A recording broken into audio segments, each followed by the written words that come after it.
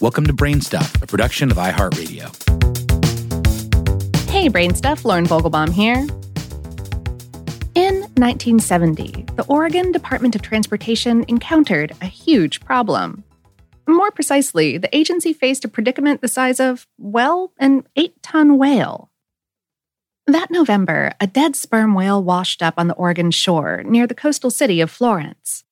If you've ever caught a whiff of just a few ounces of rotting meat in your fridge, you can imagine the odor that 16,000 pounds, that's over 7,000 kilos, would emit. For that reason, the task of somehow removing that mountain of flabby flesh was assigned to the Department of Transportation. So, how did the agency tackle such a gargantuan task? The Department of Transportation decided that the most efficient way to dispose of the whale was simply to blow it up. Rigging a half-ton of dynamite to the corpse, it seemed like a sure thing that, upon detonation, the whale would instantaneously transform into chunks the size of fish sticks that would splash harmlessly into the ocean. But it was not their lucky day. While officials and onlookers did witness an enormous explosion, the resulting debris flew toward land instead of sea, showering whale guts on spectators and nearby cars. 9 years later, when 41 dead sperm whales drifted to Oregon shores, no one pulled out the explosives. Instead, officials performed a makeshift cremation by burying and burning the carcasses over the span of 2 days. In the case of beached whales like these, funeral proceedings aren't exactly ceremonious. Carcasses hauled out to sea may wash up again, and buried ones can release shark-attracting oil. If the area is uninhabited, experts recommend the simplest option: leave the body alone and let nature take its course. The main caveat to that, however, is remembering to slice open the abdomen to avoid a gassy buildup inside the whale that could cause a messy eruption. Yes, deceased beached whales can and do explode all on their own.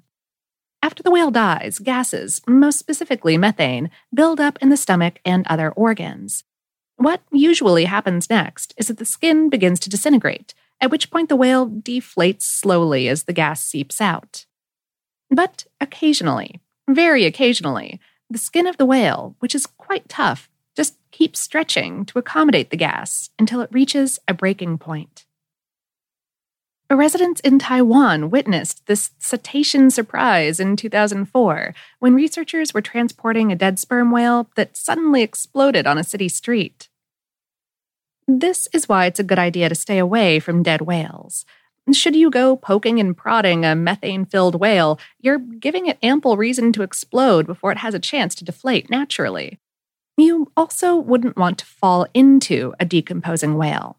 Do yourself a favor and pay your respects from a distance.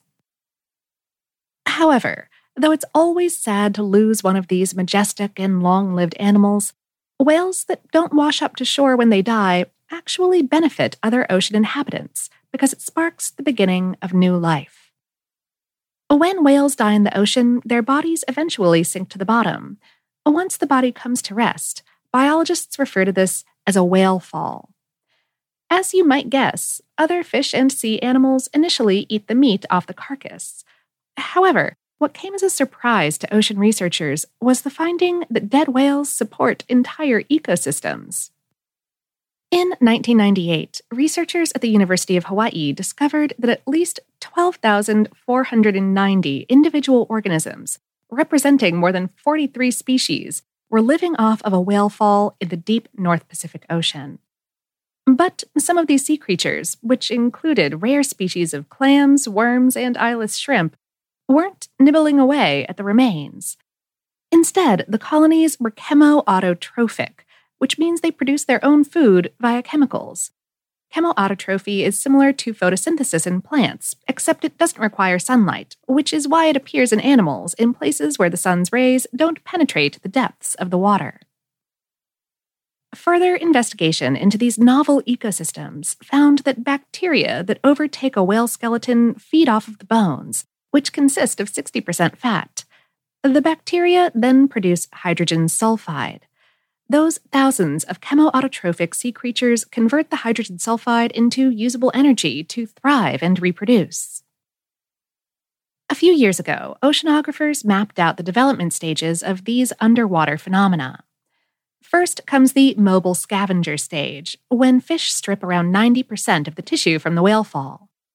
After a few months, or years, depending on the size of the whale, marine worms and crustaceans take up residence on and inside the remains, marking the enrichment opportunist stage.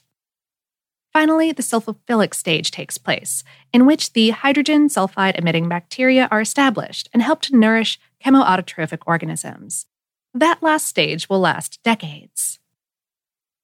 Similar environments occur near cold seeps and hydrothermal vents on the ocean floor, where hydrogen sulfide is released from breaks between the Earth's tectonic plates.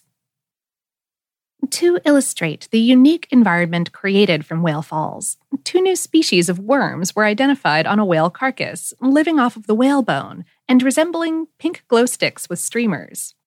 At first, researchers thought that they could only see the females of these newfound species, but they soon realized that the females harbor the males inside of their rudimentary bodies, allowing them to reproduce exponentially. The worms attach to the whale fall during the enrichment opportunist stage. By having large numbers of offspring, these worms can propagate throughout the ocean, encountering other whale falls and restarting the process. These are only 2 of at least 16 new species that oceanographers have identified at whale falls.